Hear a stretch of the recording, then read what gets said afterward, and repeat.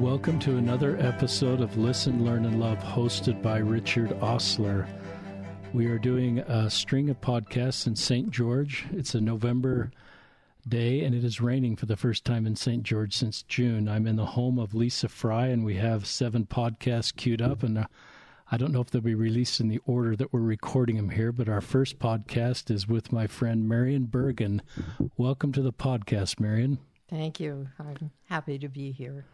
I'm going to let Marion introduce yourself to our listeners. Tell us about your family, kids, and just your connection to the LGBTQ space. Sure.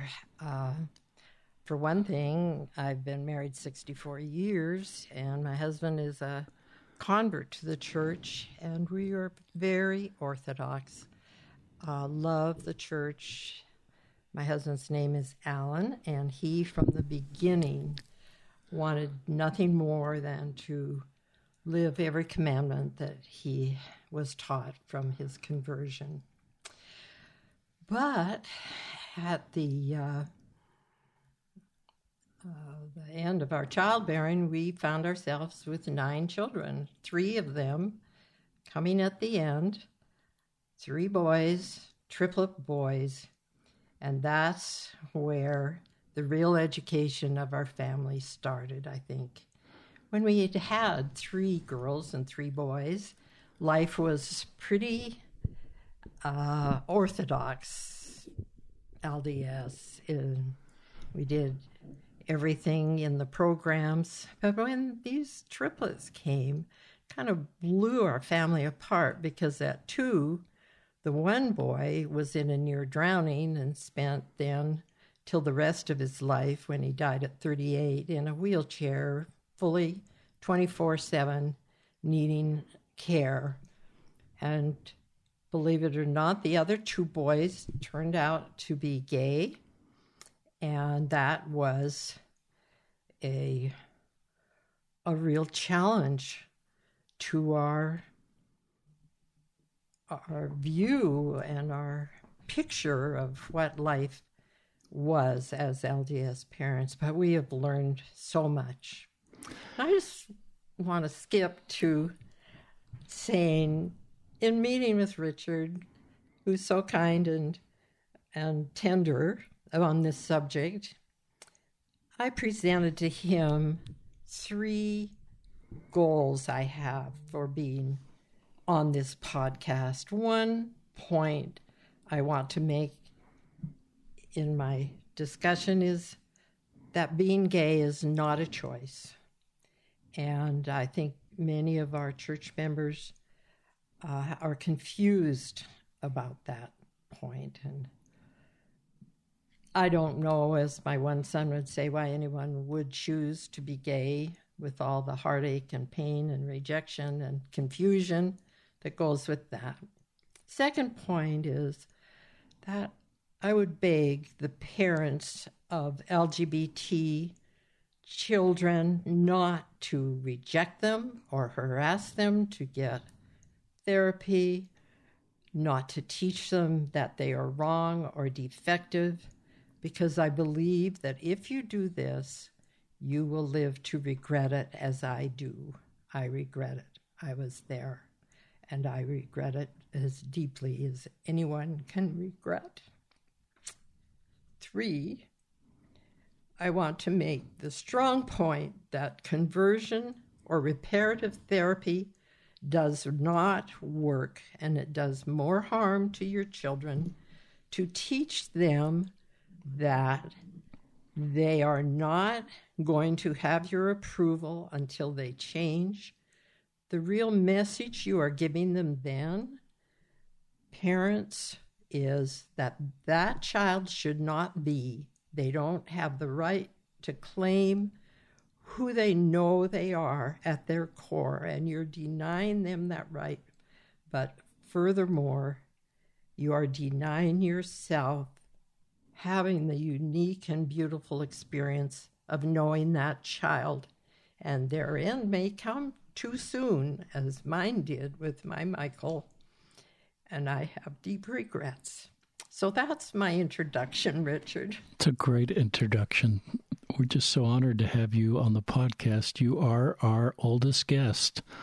And the reason, and you kind of hinted at your age when you said you've been married 64 years. In December, I'll be 84. And so happy birthday next month at age 84. And as I visited with Marion before the podcast, I recognized I'm with somebody who has a long view of the intersection of LDS and LGBTQ. And I've been in this space 4 years, and I'm just so honored and grateful to have Marion on the podcast as a therapist and also as a mother of 2 LGBTQ sons, and been on this road for decades. And her perspective and insight is the purpose of this podcast is to help us learn about our LGBTQ members. Would you just introduce your clinical expertise? Oh, well, when I first got married and went to college, they were pretty close together since I met my husband at 17 and I was a freshman. At that time, I was going to be a writer, but I got married young, and as the opportunity presented itself to go back to school, I realized I couldn't write. I had 9 children by then, and I didn't ever get the real urge to anymore. But I really was interested in people, and I decided to major in psychology, and I realized that it gave me such an opportunity to study people and to learn about them and to help. And I am a helper. I've always been one that wanted to make a difference in people's lives and to get to know them in a real way. So I took a very, because my husband gave me opportunity to be with really all the most famous psychologists of the world because of his position. His first job was teaching at Columbia University. He was younger than most of his students at that time. So I've known all the famous ones, and the birth of my triplets kept me from majoring in clinical psychology as I had planned, but I went for social work because I didn't want to be a researcher. I wanted to work with people. And as it turned out, after hospital experience at Utah Valley Hospital, I went out into private practice fully expecting to work with adolescents, but moving more and more into personality disorders, people end of the line, psychotherapy needs. More than 50% of my clients would have been suicidal, some in and out of hospitals, and I took on the challenges and loved the challenges. But when it came to the therapy of LGBTs, I usually demurred and didn't feel prepared or confident in that, but I did tiptoe into it a little bit and learned all of the things that the church wanted us to understand. How many years were you in practice? 25 years. 25 years in Utah County? All of it in Utah County. And I started when I was 50. Wow. Because my children were never without. They never came home to an empty house. Let's just say that. And by the time I graduated with my social work degree, I had 5 boys at home then. So I had grandchildren and married children by then. And I worked till I was 75. I still miss it. Loved it. Do you have any idea how many therapy sessions you did over 25 years? Have you ever estimated it? I haven't. I have not estimated. Thousands and thousands. But I'd say, that, like I said earlier, more than 50% of my clients were suicidal, either actively or with suicidal thoughts. And is such a privilege. It's a sacred privilege to be allowed into the innermost thoughts and feelings of people who are hurting that badly.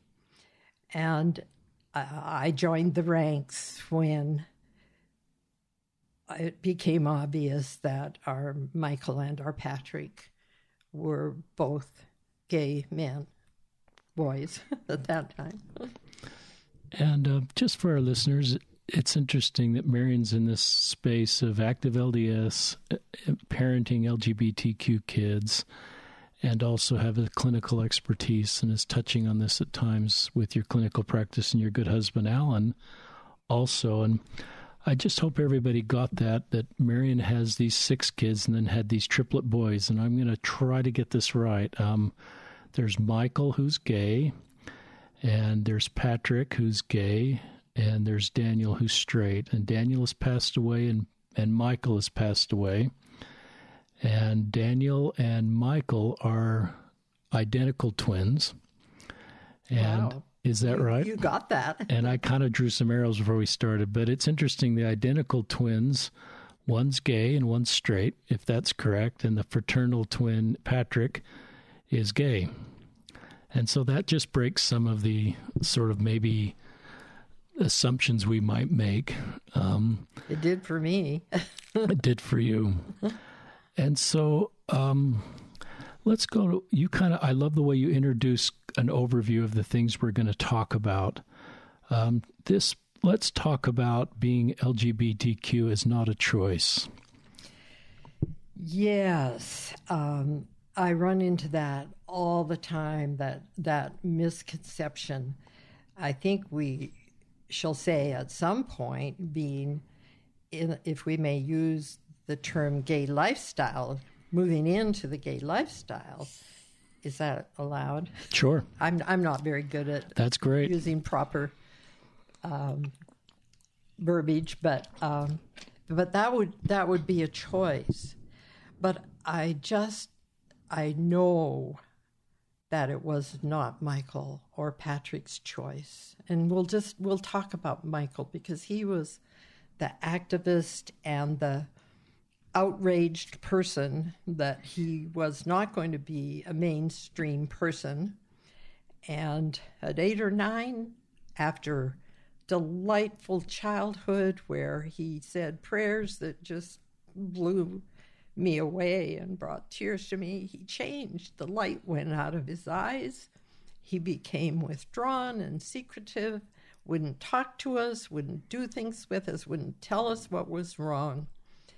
And that was the beginning of his realization that he wasn't going to fit in to the lifestyle he had been taught as the child of very active LDS parents. Alan was on the Sunday School General Board for years, and I was on a general church committee that evaluated the research on many subjects that the church does. It was a great honor for me.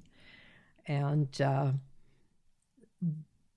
our children were very aware that the church was the core of our being and the meaning of life. And so Michael was very despairing. As I look back, I wish I had been a very different person for him.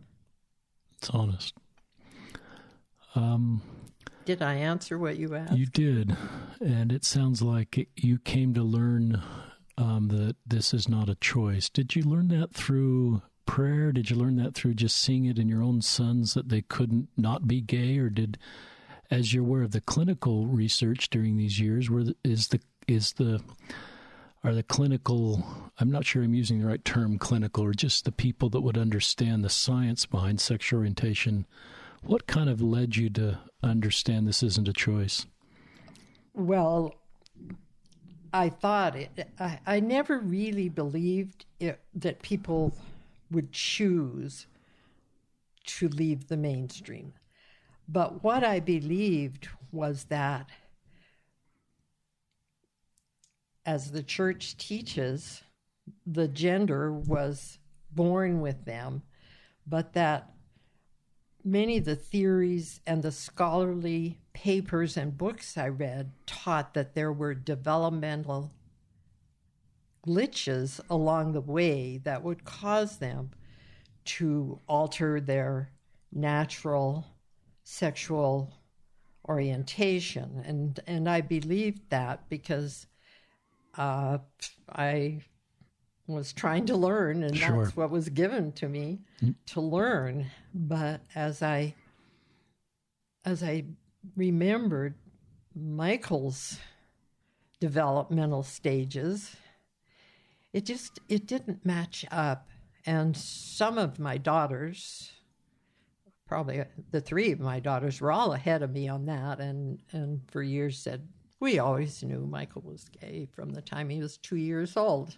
Wow. And they were much more educated on the subject than me and more open. Certainly, I had a denial system that worked pretty well for years, and of course kept Michael from being the honest kid that he needed to be, because he loved the church. He loved the Book of Mormon. And a very sad picture in my mind is the ways he would spend hours and hours on his computer, bring to us many pages of family history that he had researched for us, and sometimes even left a pile of them on our doorstep, like a cat leaving the heart of the mouse on your doorstep. And as I look back on that, it tears my heart out because I didn't get it. Thanks for being so honest. A lot of our guests are pretty brave, and you're really brave to share some of the feelings you have. And I have to think, you lost Michael at age 29. How old would Michael be now? He'd be 46. So he's been gone to be 46. I have to think, have you felt any impressions from Michael from the other side?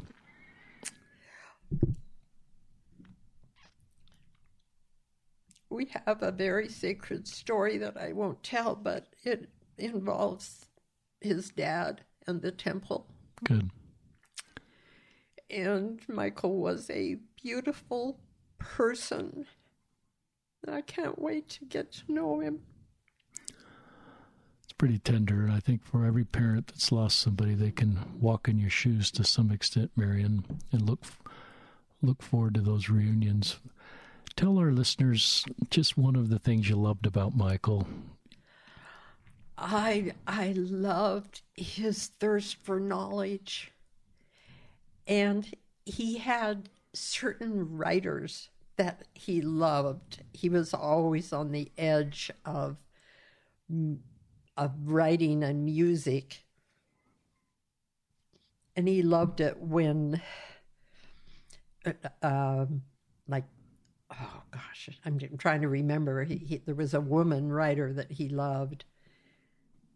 Did she write The Accidental Tourist? Anyway, she was a little far out for some people, but he loved it when we joined him in things like his music and his books. He just read all the time. But he was a computer whiz. When he was in his teens, he was on his decrepit computer. He was composing music and writing it, programming it. What a talented man! And he just never quit being creative, and his life was way too short. Yeah, our world's worse off losing someone like Michael and all the other ones we've lost. And thank you. I think you bring honor to him talking about him. I've always loved to hear people talk about those that are gone. I think it brings honor to them and helps us that we should talk about people that are gone. And I think that helps us heal to some extent. And you probably know that better than I do because you have this clinical training, which I don't have. I wanted to talk about, I'm 58 and I had to figure out it wasn't a choice either. I mean, I kind of thought, I remember having a discussion with somebody close to me, and they said, well, the power of the atonement can change someone's sexual orientation. There's no limits on the power of the atonement. And how would you... That's a pretty enticing idea, isn't it? It is. And so if I'm a 13-year-old gay kid and I'm hearing that, the burden's back on me to be straight. But how would you answer that question for our listeners? Because we do believe in the atonement. We do believe in the atonement, but we also believe so deeply in thy will be done. And in my experience, especially since I became a Mama Dragon, and the Mama Dragons started out being LDS women who advocate and affirm their LGBT children. That's great. And as I met these wonderful, unique, and beautiful women, I felt very inferior because they got it long before I did, and they understood that this is not their children's choice, and they taught me so much by me hearing their stories and their heartaches and their pain also, but the joy they take in seeing these children when they are affirmed and accepted for who they are, they blossom, they soar, they are happy, they achieve, they are healthy. All the things I missed out for Michael, but I'm going to add something here that Richard doesn't know. I have a marvelous grandson who had to leave Utah. He was the only child of one of my daughters, and he is gay. And at first I thought that was a tragic thing, but I've learned, I've grown, I'm fully on the other side. And this grandson, he went to law school in Wisconsin. He got involved in politics. He was a national debater in high school, just a really smart kid. And right now, just so you know how these marvelous young men can soar, he went from being a spokesman, political spokesman, even though he's gay, it was for Governor Walker of Wisconsin. That's great. And then he went to being what they derogatively called him the czar of charter schools in Wisconsin. Many people tried to block that. And now he's the chief of staff to the head of education in Wisconsin, and he's only in his 30s. And so I know what an affirmed gay young man can achieve. I love the word you use, Marion, soar. What a wonderful word to describe your hopes for a child or a grandchild. That seems like the same words our heavenly parents would want for us in our mortal existence. And some people chart their own path the best way they can, and some it's outside of the church that I love and support and invite everybody to stay. But some people, we just leave that at the Savior's feet if their path perhaps is outside the church. Yes, and I just realized I soared away from your very question, and I'd like to go back to the atonement question. To the atonement question. Please do. And you see, when we assume that the atonement can and will change the sexual orientation if there's enough faith, we are assuming that this is a tragedy that needs to be changed. And that's, I think, where we make our mistake. And until we get on the side of affirming, loving, just leading with love, we love our children. We're taught to love them. And until we get on that side and stop looking at it as a tragedy that has to be righted through the atonement, we will know that the grace of our Savior and Redeemer is every bit as much with that LGBT child as it is with anything of our own things that we are asking of him. Did that make sense? That makes great sense, and I love that it's not a tragedy, and there's nothing to heal then because there's no tragedy here. It's not expected, and it shatters our expectations, but we can adjust, and we'll be rewarded for it. Wished I had another chance. Well, I'm paying penance, if you can't tell. Yeah. And I think there is a lot of regret. I think your regret will identify with many of our listeners in the sense that we just wish we had known some things earlier in our life. And I have to think that'll all be made whole in the atonement that I believe in, the regret you feel and the wanting to do some parts over again. I would think our heavenly parents would somehow want to heal you from that. How do you feel about that? I love that. And I am a scriptorian. I live and die by the scriptures. And I just say to myself, joy cometh in the morning. Now you brought tears to my eyes, Marion. Joy cometh in the morning. Might be the morning of the resurrection. But it'll come. I've told the story on this podcast about giving a blessing to a young man in our singles ward who was in Afghanistan, and in that process bombed the Taliban, and he knew he did what he was supposed to do, but he knew innocent lives were lost, mothers and children, and he asked for a blessing. And I thought, as I laid my hands on his head, I thought, there's no way I can reconcile this.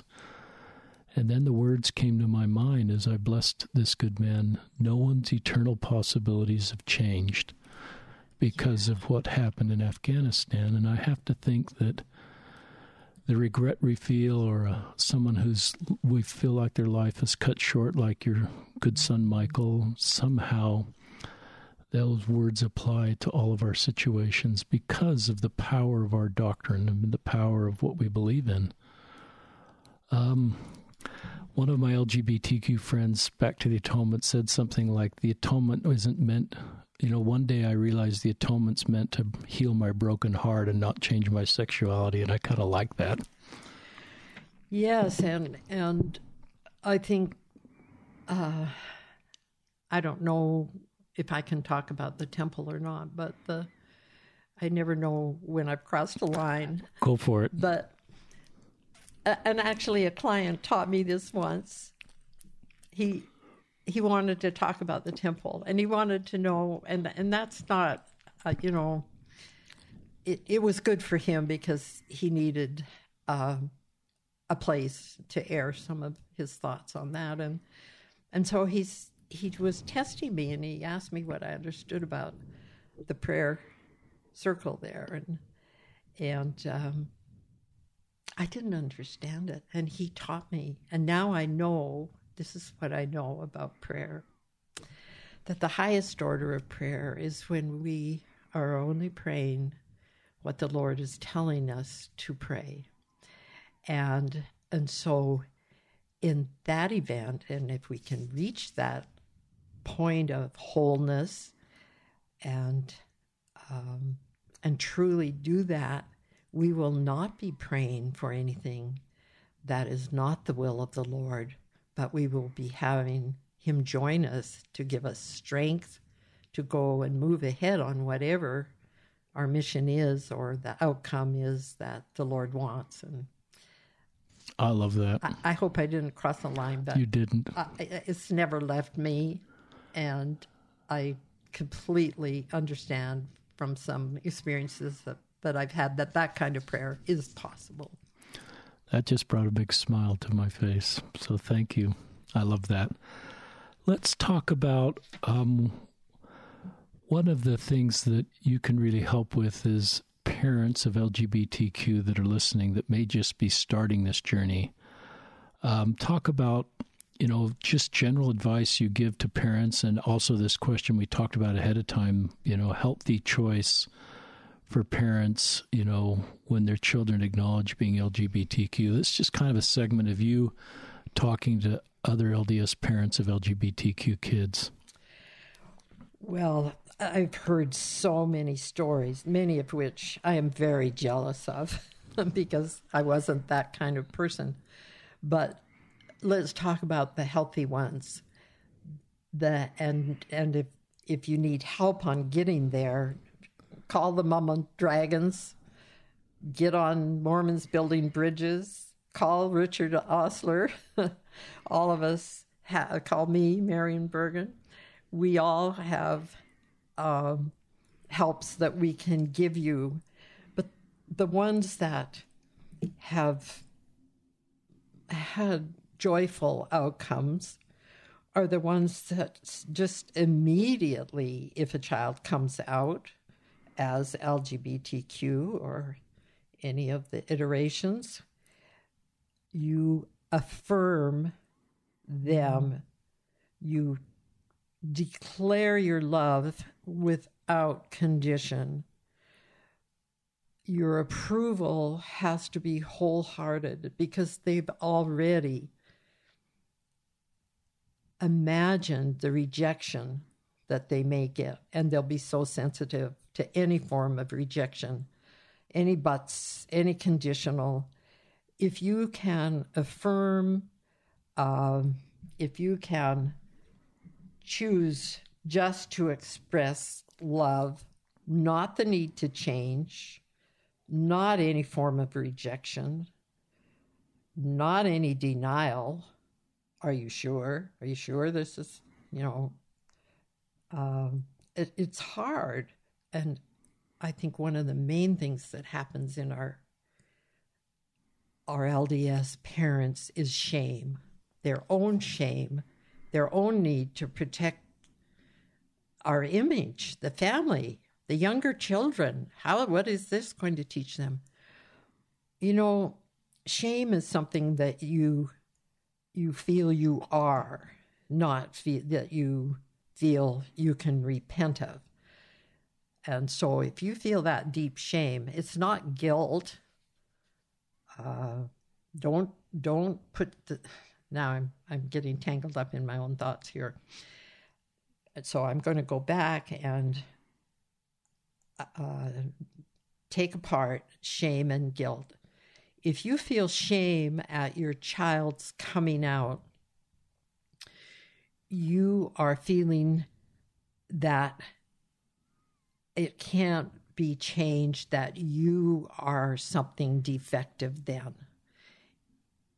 Guilt doesn't usually enter into a parent's, I take that back. I've talked to many, especially mothers, who feel guilty. If only I had done this, that, or the other in a different way, they wouldn't be gay. Now, that's not healthy guilt. Healthy guilt is something you can repent of. And I like that. Yeah, healthy guilt. You can pin it down and repent of it.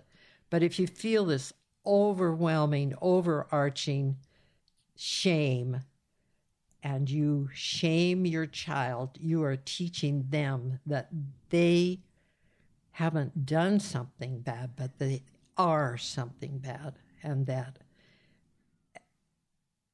they would have no way of knowing how to rectify that or how to reclaim themselves from that kind of judgment. And so then enter the suicidal thoughts, because the message has been, you shouldn't be the way you are. That's the subtle message when we tell them, well, there's good therapists or good therapy, etc., when they have anguished over the decision to come out. Okay, I'm going to stop there. I really like that. I love what you've taught about shame versus guilt. I very much agree with that. I didn't know that when I was a singles ward bishop. Those two words were the same to me. And it was a therapist that taught me, Christine's her name, that taught me the difference. And it's really resonated with me. You don't forget that. You just don't forget that. And so and I recognize when kids come out, it's, sometimes the parents do feel shame. I like that, where you're trying to do the right thing for a kid, but sometimes you're trying to protect yourself and you feel shame for having an LGBTQ kid. And you might say things like, well, it's okay if you told me, but don't tell anybody else. Don't let the neighbors know. Don't let the neighbors know. Don't tell on social media. And to your point, I think that's what teaching is. I am embarrassed about this. Let's just keep this between us versus, and some kids may not want to tell a lot of people, but I think that's their decision versus a parent decision to say, don't tell anybody. But they'll cue off the parents too. A good point. Yeah. So I really like that. What would you say to a parent who wonders if their kid is just kind of going through a phase, like, okay, I've seen my kid go through phase, now they're in the gay phase or the trans phase, and this will just pass. What are your thoughts on that? Well, I think it's a very common thought, and I think it could be true at times. Especially with all the sexuality, the premature sexuality that swirls around our young people from every angle, and especially movies and TV, and if they get into pornography, then everything is sexualized beyond belief. And so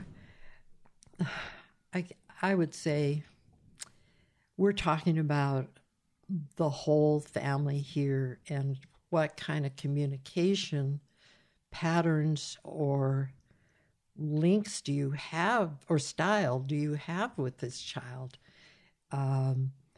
Communication is everything. Permission to talk, permission to explore your beliefs, or even if you're that confused about it as a parent, find a therapist that you can go to together and communicate and learn to communicate, and maybe listen to what that therapist could draw out of your child as to their confusion or lack of it. If they're very clear, you could get a message.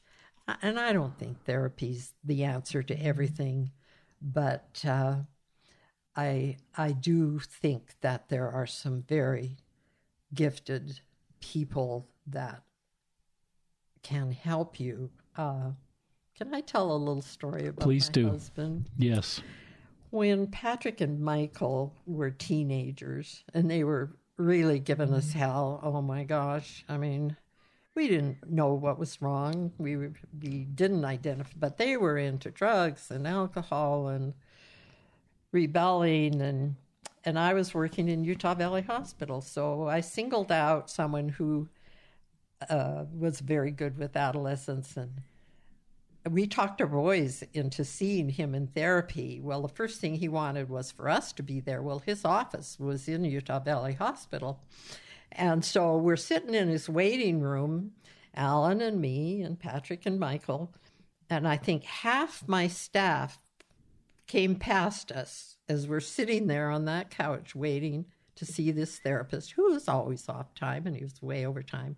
And I turned to Alan and I said, I mean, I was just getting so uncomfortable, and that tells about my maturity at that age. It's honest. And I turned to Alan and I said, do you like everyone looking at us and knowing that we're waiting here to go into so-and-so's office? And Alan turned to me and he said in his very loving, gentle, kind way, Marion, if our waiting here for this therapist to see our boys helps one person who needs help believe that going to therapy is okay, then I'll sit here forever.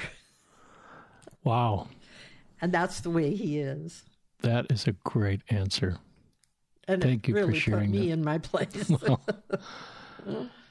that is really a wonderful answer. I remember my own father serving as stake president. We had some difficult family things going on, and we all went to family therapy. And I thought the humility of my stake president father in the 1970s. He's 88 now and alive, and I've gone to therapy twice in my life because he had the humility, and it's really helped me. But he had the humility in those years to do that a little bit. And he's not clinically trained. He's a business guy, but I just recognize. And so that's really wonderful. So what you're, awesome.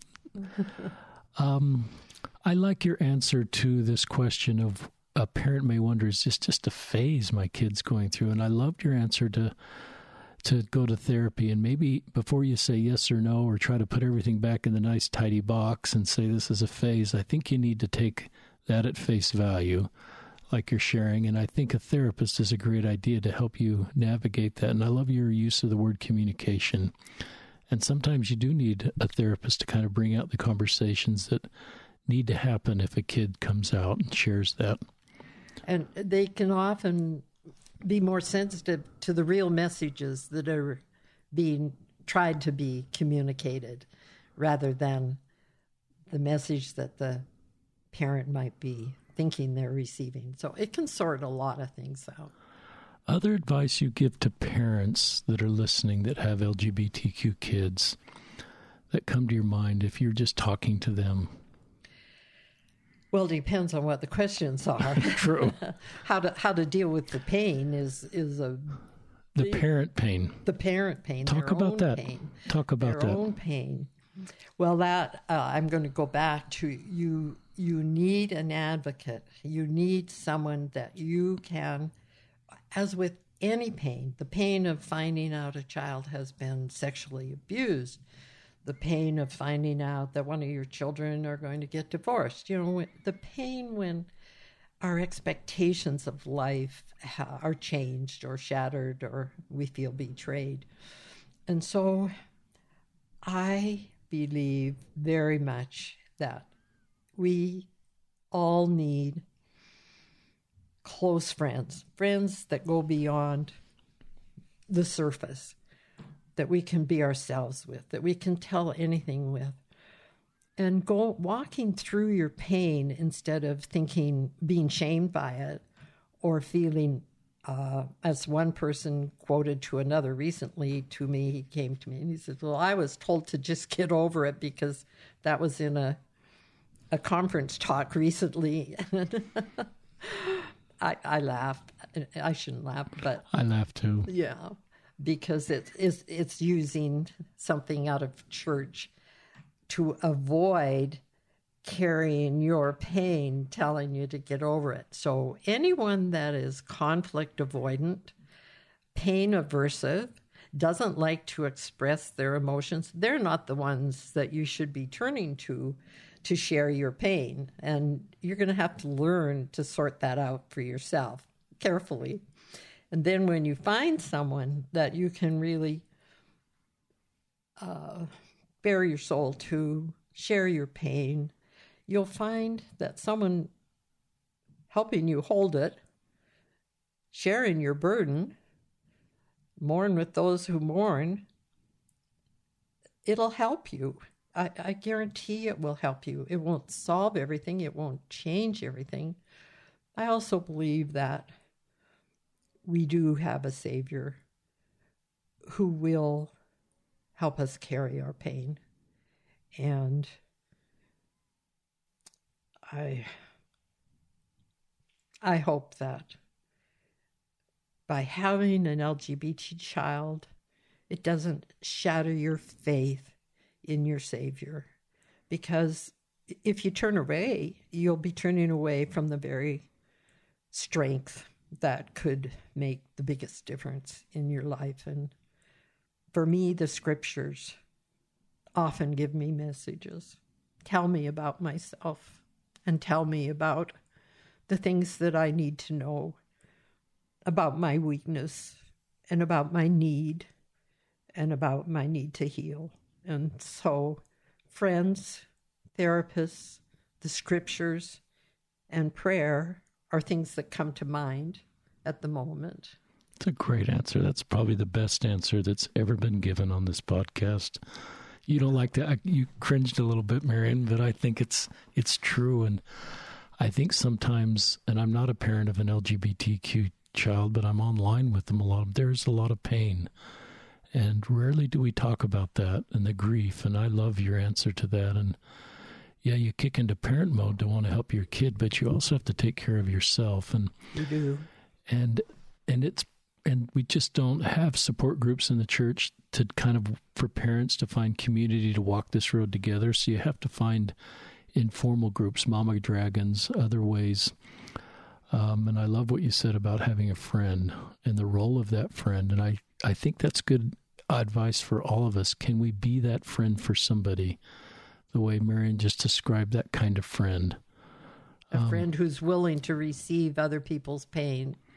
And hold that pain. I love your use of the word hold and validate. And to me, that doesn't, I learned as a YSA bishop that I could heal the YSAs by just kind of holding their pain sometimes and validating their pain versus explaining it away or saying it's all for their good or I'll get fixed in the next life. It kind of diminishes it.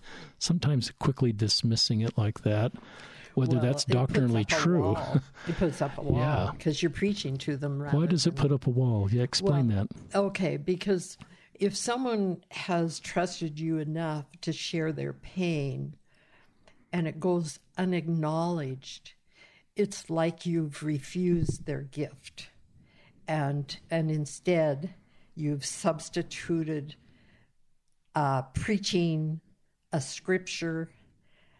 Some of my friends, I'm a difficult woman sometimes, and we all I'm are. impatient. I'm old, and I don't want to hear some of these things. And some of my friends now, if they move into a preaching mode at me when I'm trying to share, I stop them. And I say, don't do that.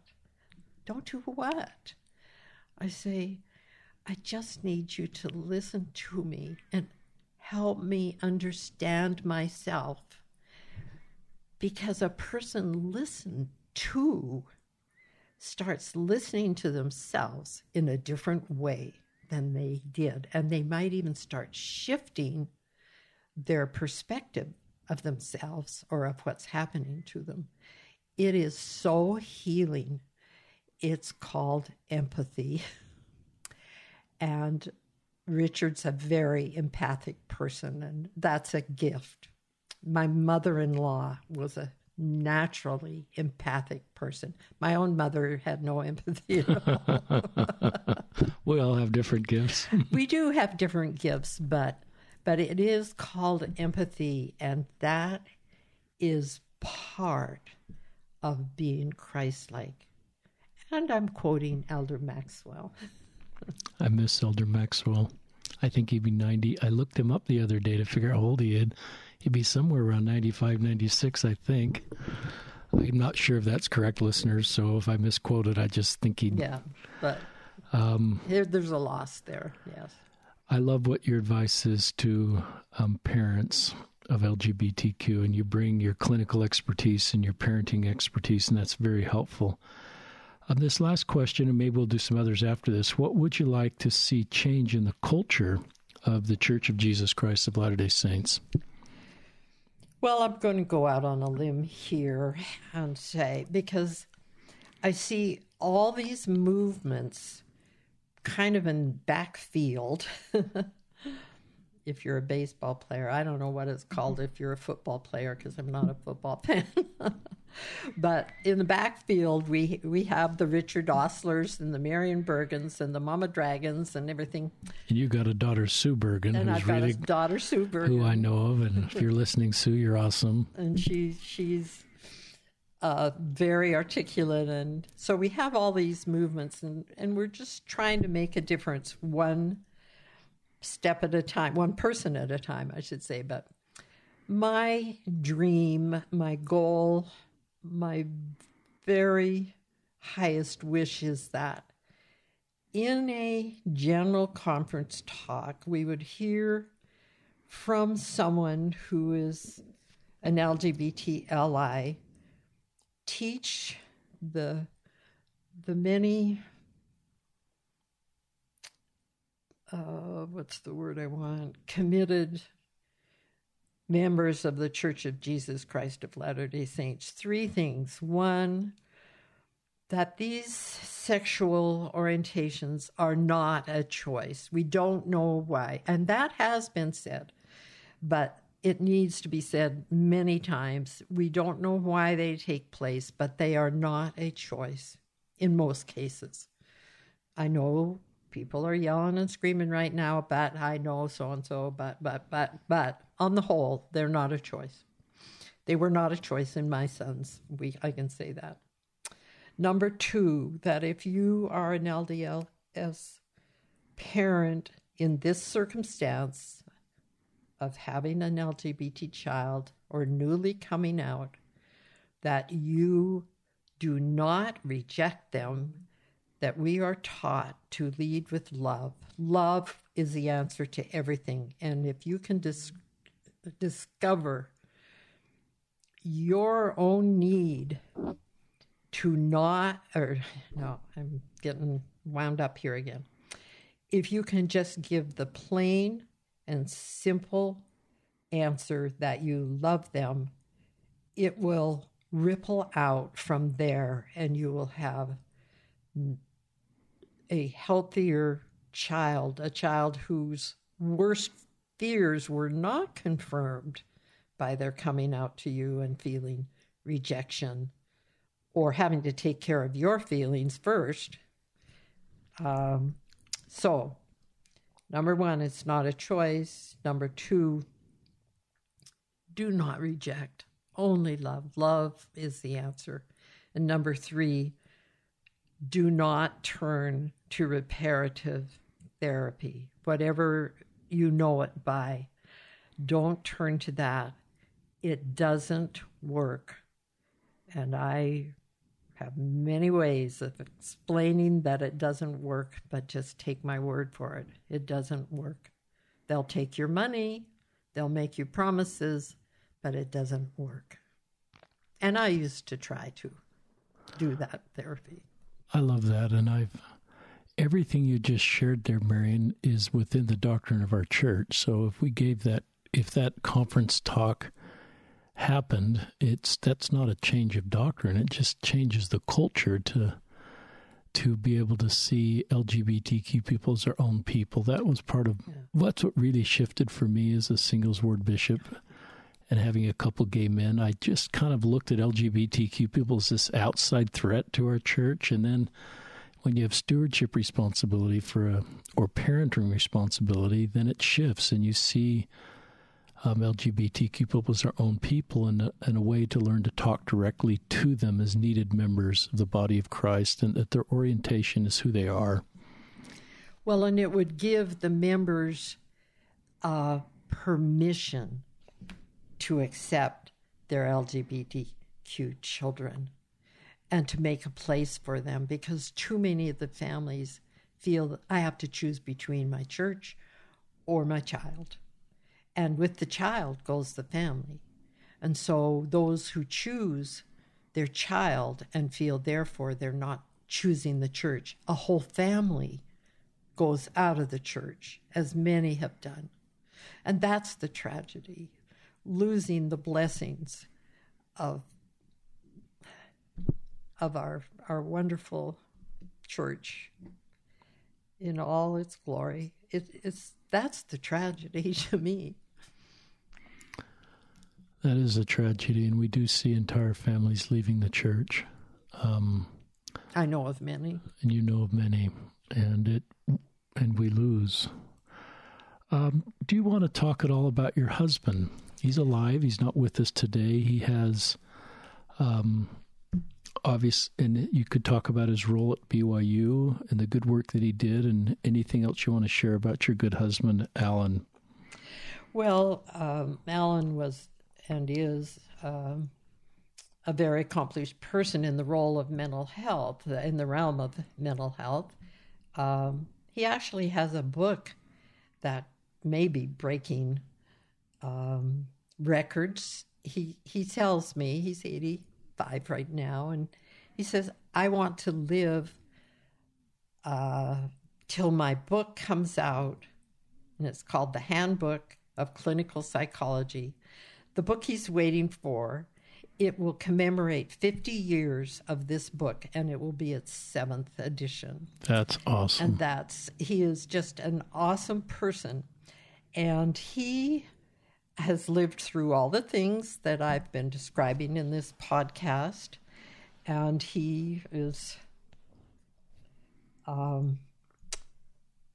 as regretful as I am about our lack, our denial, our lack of sensitivity to the real circumstances of our gay sons and of LGBTs. So I'm just going to say that with the help of our dear daughter Sue and myself, he has written an apology to the mental health profession and to the religious culture that he was converted to when he was 19. And I'm just going to read 2 paragraphs from that I dearly want people to listen to every word, because this is a very professional, academic scholar saying these words. I regret, Alan writes, being part of a professional, religious, and public culture that marginalized, pathologized, and excluded LGBT persons. As a father of 2 gay sons and a grandfather of a gay grandson, I've been given a personal education through them that has been painful and enlightening. And then another paragraph, he says, to the general public, I say, Richard likes this part, stop, listen, learn, love.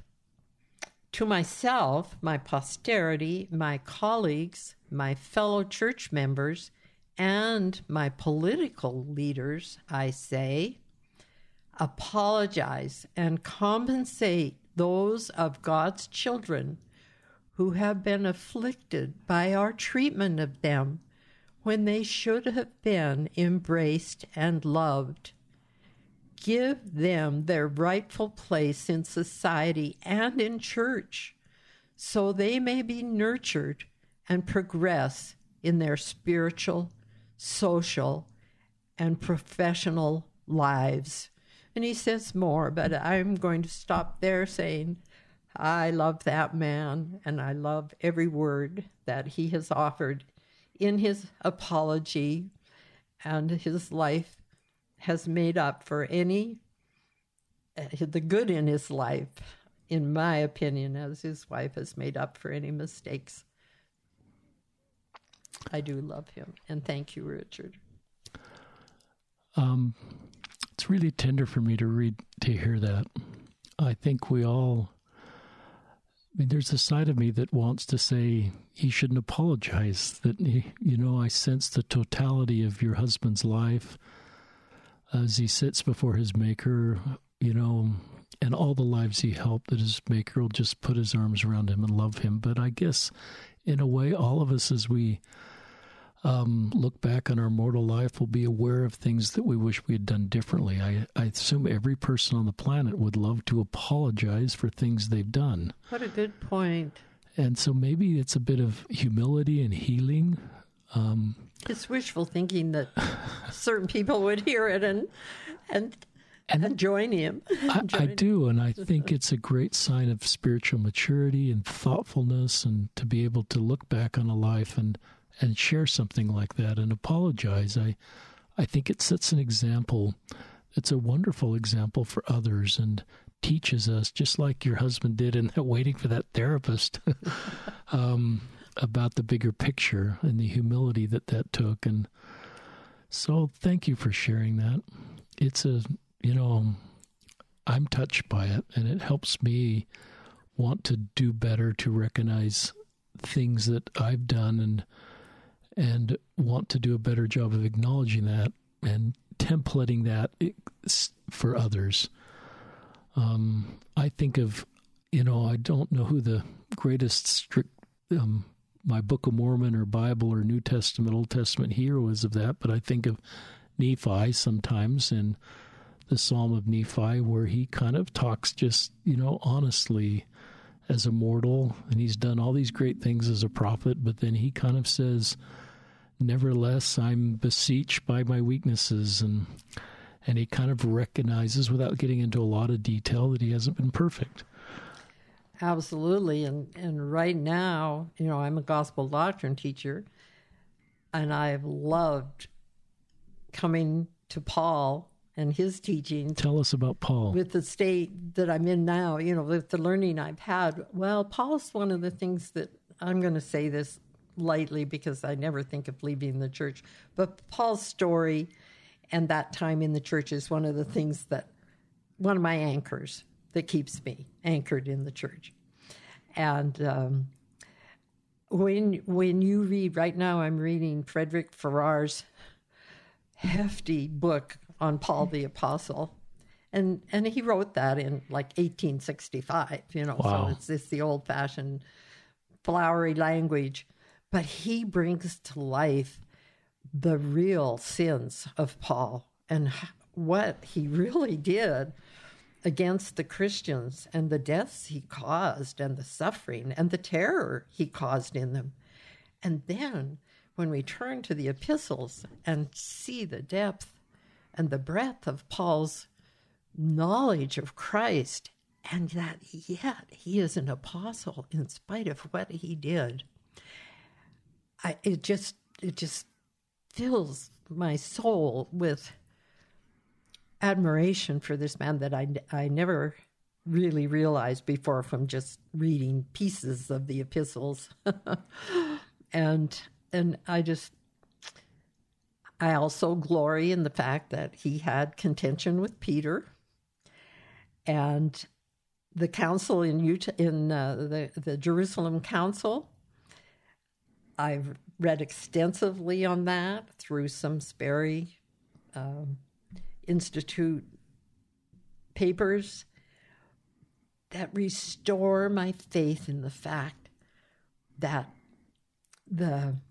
what should we call it, the chaos and the turmoil in the church at this time there's so much good going on, but I'm just going to focus on the LGBT question. And those of us who are deeply involved in it, it is pretty confusing and chaotic. That kind of situation and scene happened frequently in Paul's time. And I think when we go into the the Old Testament and see it in its purity and past all the nonsense that's in it that probably shouldn't be there, we'll see that there's always been permission from God to work these things out, to figure them out. And he doesn't just come down out of heaven and give us the easy answers. He lets us stumble and cry and beg and worry about our posterity. He lets all this happen, but he also gives us a choice of finding peace and joy. And it's there for me, in spite of everything I've said today. I pray every day that I can feel the joy of the gospel, and some of the time I feel it. Thank you. So honest. I love that closing segment with Paul.